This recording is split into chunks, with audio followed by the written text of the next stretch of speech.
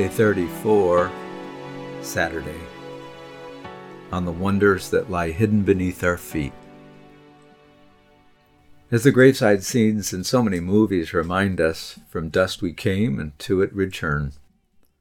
It's an allusion to the story of Eden and our mythic forebear, called in Hebrew Adam, not a proper name at this point in the tale and not yet a gendered being, from Adamah, dirt, dust, earth.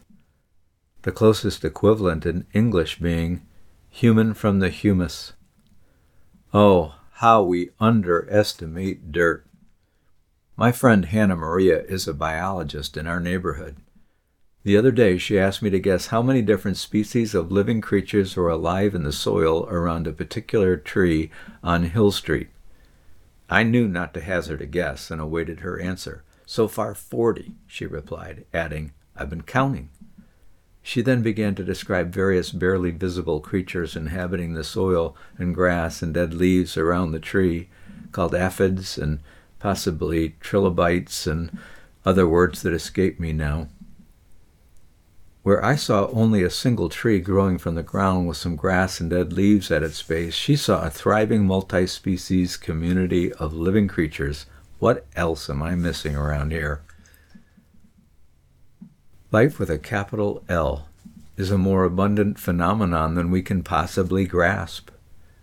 And if we just step back from our daily preoccupations, the ones that demand the tunneling of our attention, to appreciate its abundance, we begin to see what we are immersed in: a thriving, pulsating, ungraspably diverse network, or fabric, or ocean of life. Even after we die, our constituent stuff, strictly speaking, doesn't stop participating in life, the humus among us being such an abundant life incubator. Even consciousness, the awareness of life as we participate in it, is a group effort. Our neurons join via billions of synaptic connections, and emerging from it all, an awareness we experience as, for example, the color we call red. Maybe the whole shooting match of living things, life-participating members, is conscious in an analogous way of itself, and perhaps of itself in relation to God. I don't know, I'm just riffing.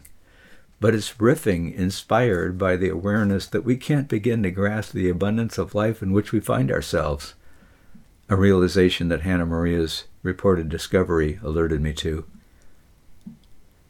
Don't you get a sense every now and again, mostly unexpectedly, that things are more wonderful than you can possibly imagine? Perhaps that's a good thing to factor into our anticipation of the future, including what we, at least from this side of the grave, call dying. As the preacher said, it may be Saturday, but Sunday's a-comin', so let us pray. And now the Sarum prayer. God be in my head and in my understanding. God be in my eyes and in my looking. God be in my mouth and in my speaking. God be in my heart and in my thinking. God be at my end and at my departing. And now a variation on a prayer of St. Patrick by Emily Swan. I breathe in strength as I stand today, calling on the source, the wellspring, and the living water, believing in the threeness, witnessing the oneness, on my way to meet you face to face. The benediction: go in peace to love and serve the Lord.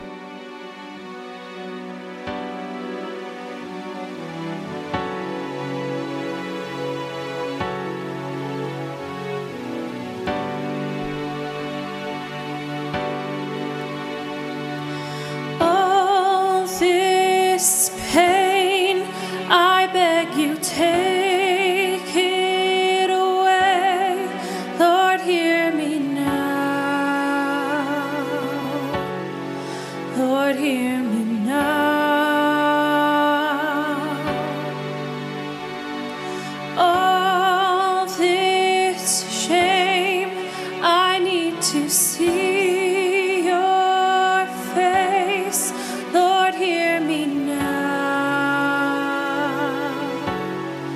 Lord, hear me now.